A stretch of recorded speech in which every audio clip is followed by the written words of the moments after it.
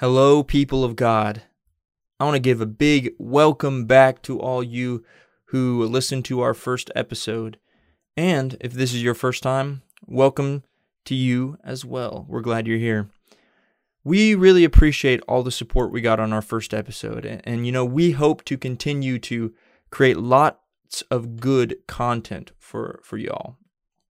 And we are new to this process of creating a podcast. So we're constantly trying to learn how to refine things, make them more captivating for the audience, and lessen our technical difficulties.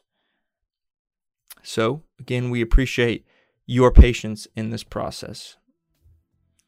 But today we have a great episode discussing what Elijah coined the descent of man.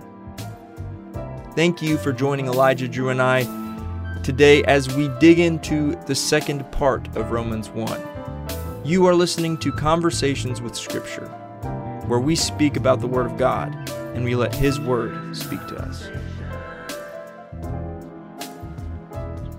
Welcome back to the second episode of our podcast.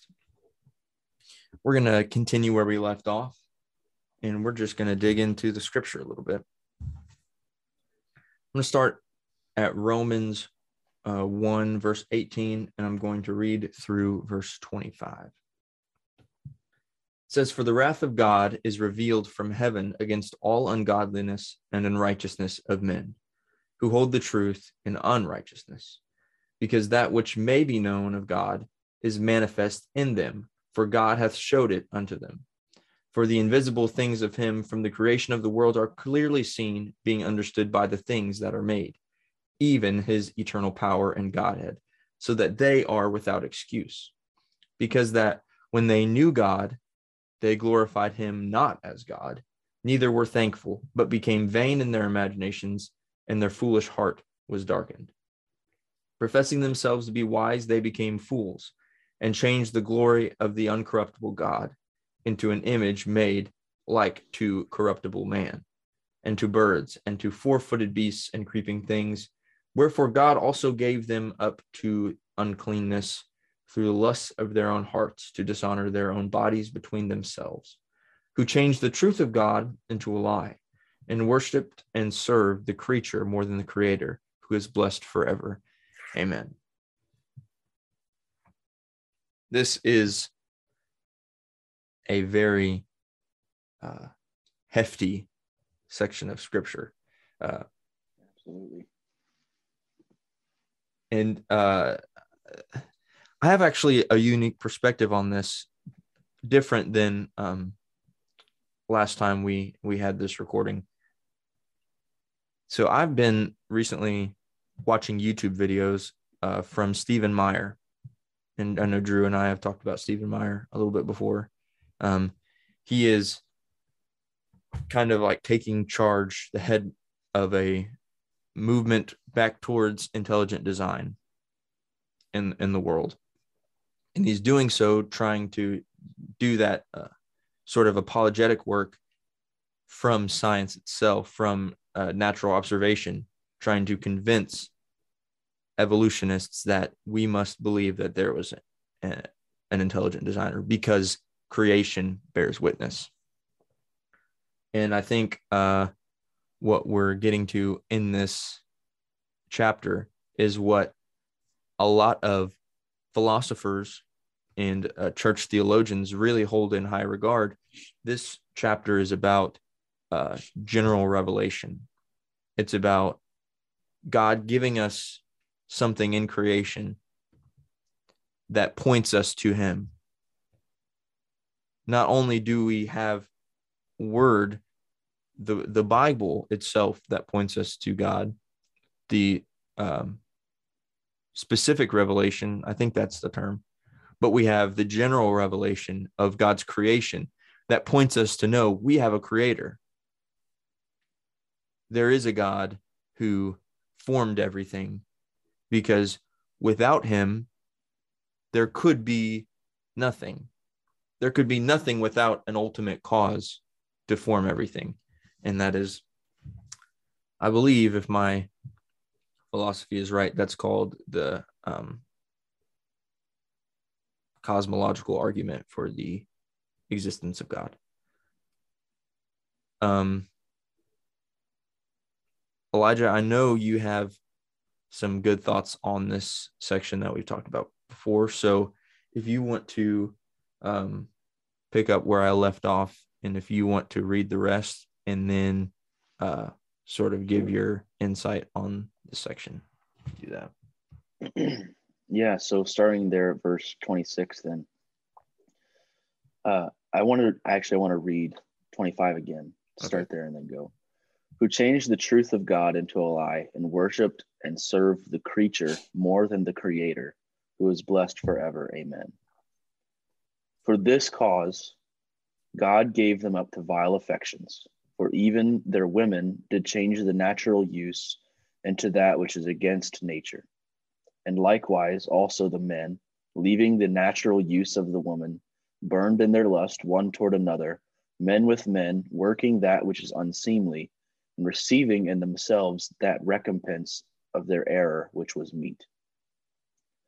And even as they did not like to retain God in their knowledge, God gave them over to a reprobate mind to do those things which are not convenient, being filled with all unrighteousness, fornication, wickedness, covetousness, maliciousness, full of envy, murder, debate, deceit, malignity, whisperers, backbiters, haters of God, despiteful, loud, boasters, or proud, boasters, inventors of evil things, disobedient to parents, without understanding, covenant breakers, without natural affection, implacable, or is that implacable? I think it's implacable. Implacable, unmerciful, who knowing the judgment of God, that they which commit such things are worthy of death, not only do the same, but have pleasure in them that do them. Yeah, so if you didn't know what sin was, just go ahead and read through 29 and 31. That's just about it. But like Jordan was saying, when I read through this passage, I've read through it many times, of course, but when I read through this passage a few weeks ago in preparation for this podcast, I saw a progression, and I don't want to go too long on this because I want to get everyone else's opinions, but I want everyone to recognize the progression. They knew of God. They didn't glorify God as God. They weren't thankful for the knowledge they had of him. They knew that Jesus was God. They knew that God created heaven and earth, and that he had provided a way of escape for them. They weren't thankful. So they started to practice idolatry in many different ways, not even necessarily, I would say, very specific. Like they went and worshiped Baal, idolatry. No, they started to make the things that they were using to make sense of the world without God. They began to worship those things as if they were God. And I really think that's what Paul is getting at in verse 23. And he says, they changed the glory of the uncorruptible God into the image made like unto corruptible man. And then a bunch of other things.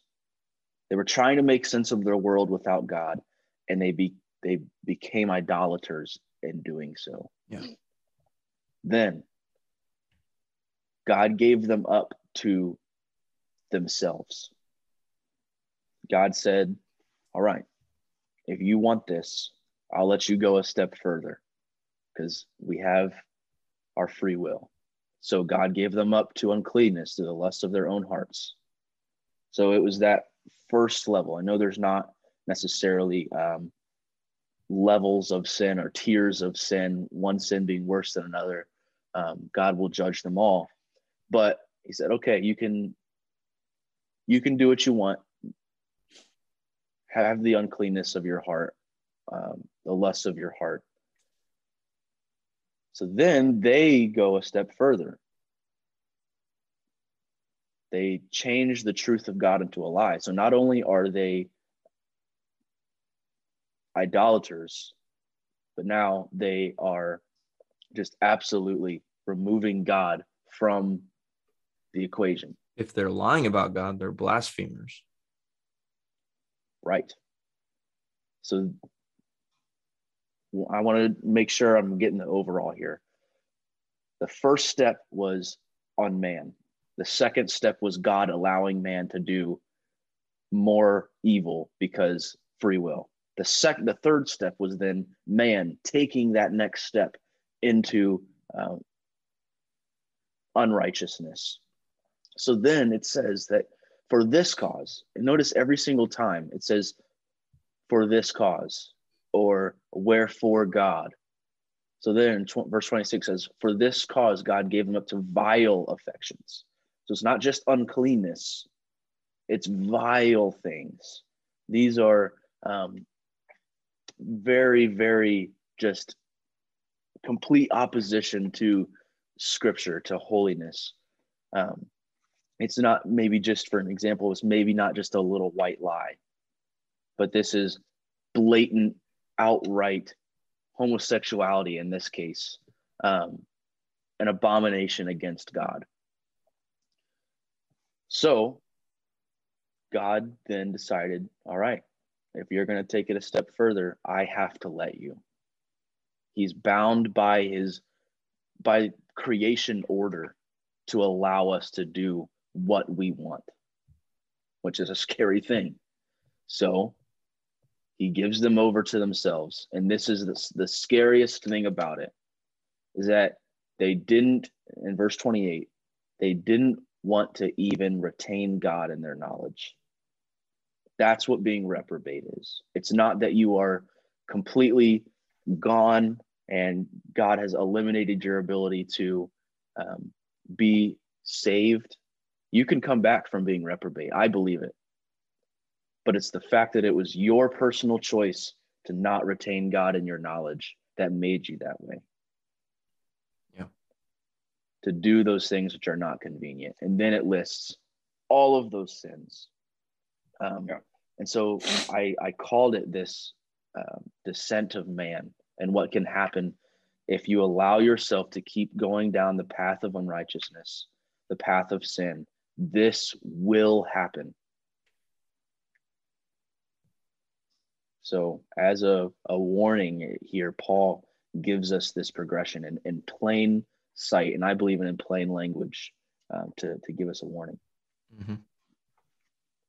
What would you all have to, what do you guys think about that, that progression? Do you think it has to be that way? Do you think, what's your thoughts? I think that's kind of the nature of how Paul's writing. It is a universal kind of degradation. And it is, I think that's, yeah, he's talking, I think historically, I think he's talking about the process of man falling away from worshiping God generally throughout history, from, after Adam and Eve in the garden, they fell away, and then idolatry came up and wickedness and Sodom and Gomorrah and all these things. I think he's talking about it that way, but I think he's applying it to the individual life sort of in a Psalm 1 way,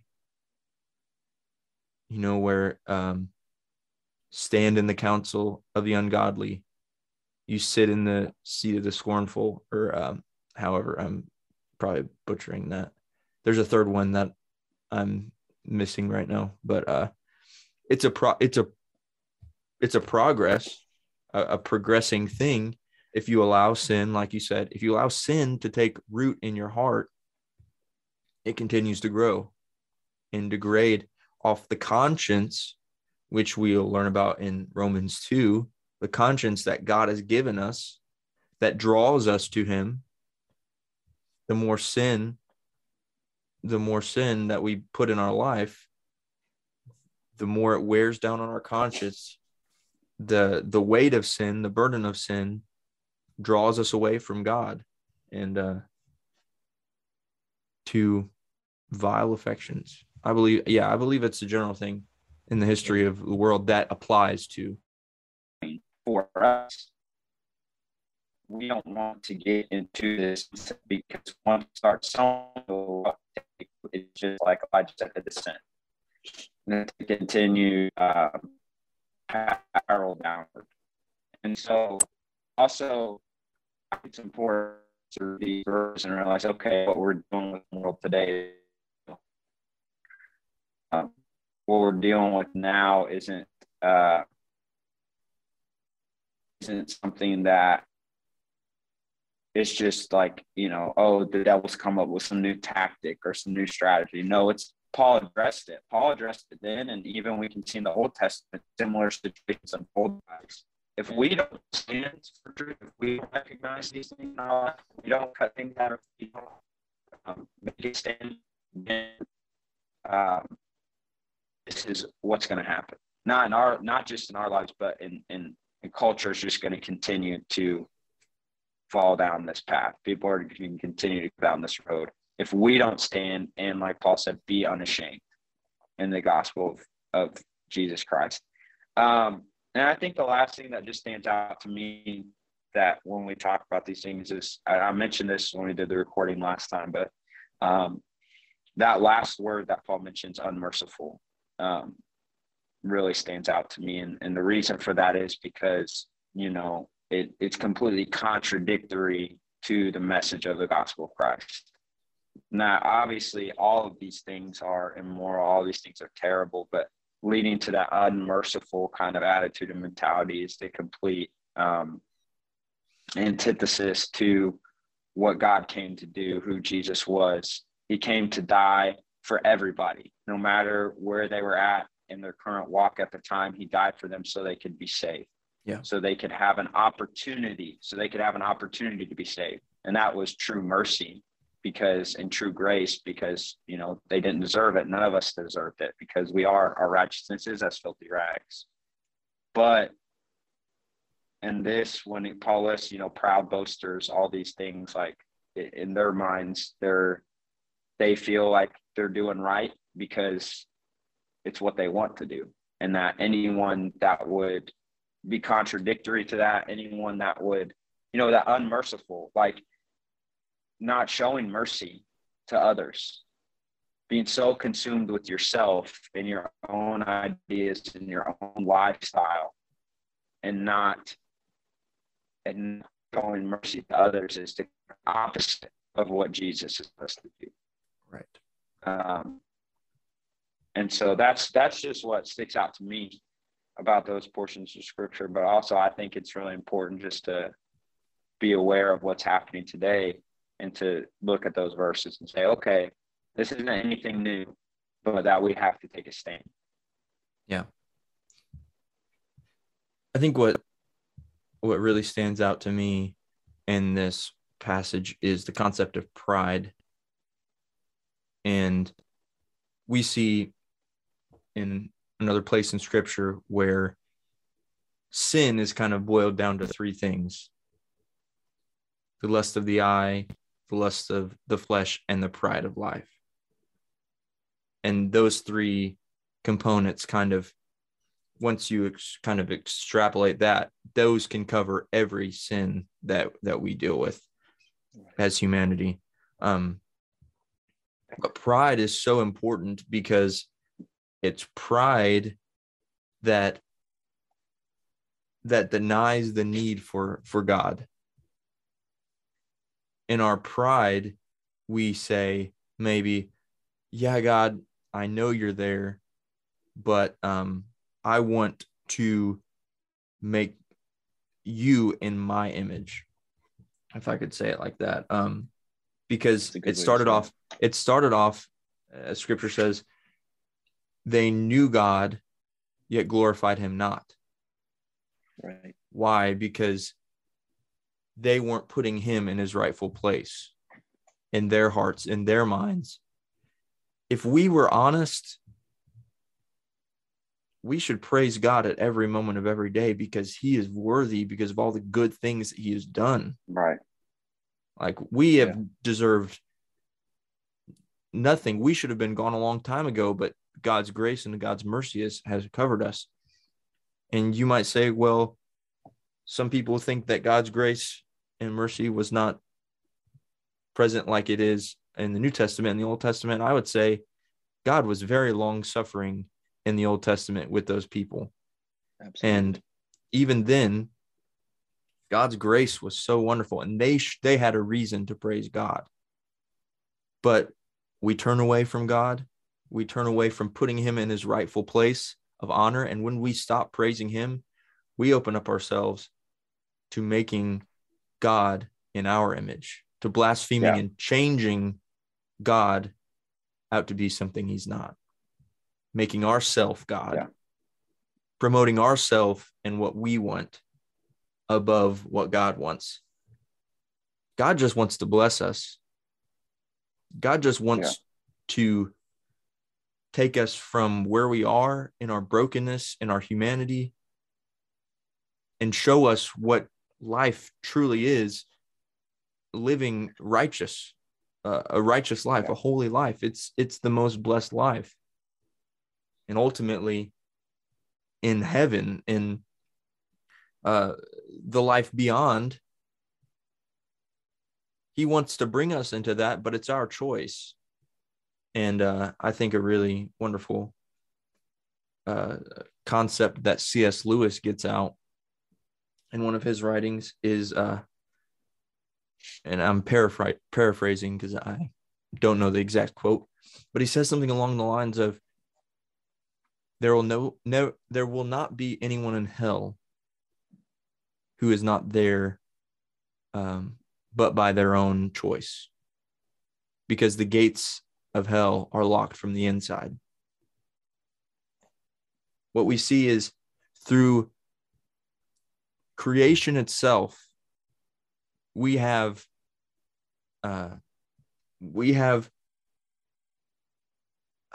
something that points us to God. And every single person, I believe, every single person has the opportunity to respond to that direction, that tug from what they see, and as Romans 2 says, from their conscience, and walk towards God and live their life towards God, or they can reject that and lock themselves in the reality that they have chosen, separation from God. It's our choice whether we choose to live for God, to live with God, or we choose our own choice of reality outside of God's design. Yeah. And something that just came to my mind, we have the metaverse now, where we're making our own universe in our own image out of what we want to design it, how we want it to be, trying to escape the reality and the truth of the creation that God has created. Yeah. And that is a terrible thing, where we're opening up ourselves to sin and destruction because we're denying our creation that God has given us. Well, yeah. Well, you guys have any closing remarks? I don't have anything, Jordan. That was really well said. Okay. Yeah. Well, thank you all for listening. Thank you all for hopefully watching if you would like to watch. We'll be also uploading our videos to YouTube if you are listening on a podcast app. That'll help us out. Hopefully we'll get some money from advertisements that will help us further the production of this podcast, not for any benefit of our own, but only for helping out this podcast. Maybe at least help Jordan's flag stick to the wall. Yes, I need some command strips, so I need like $1. So watch on YouTube, help us out. But thanks for listening. Thanks for watching. We hope it benefited you and blessed your soul. Praise God. What?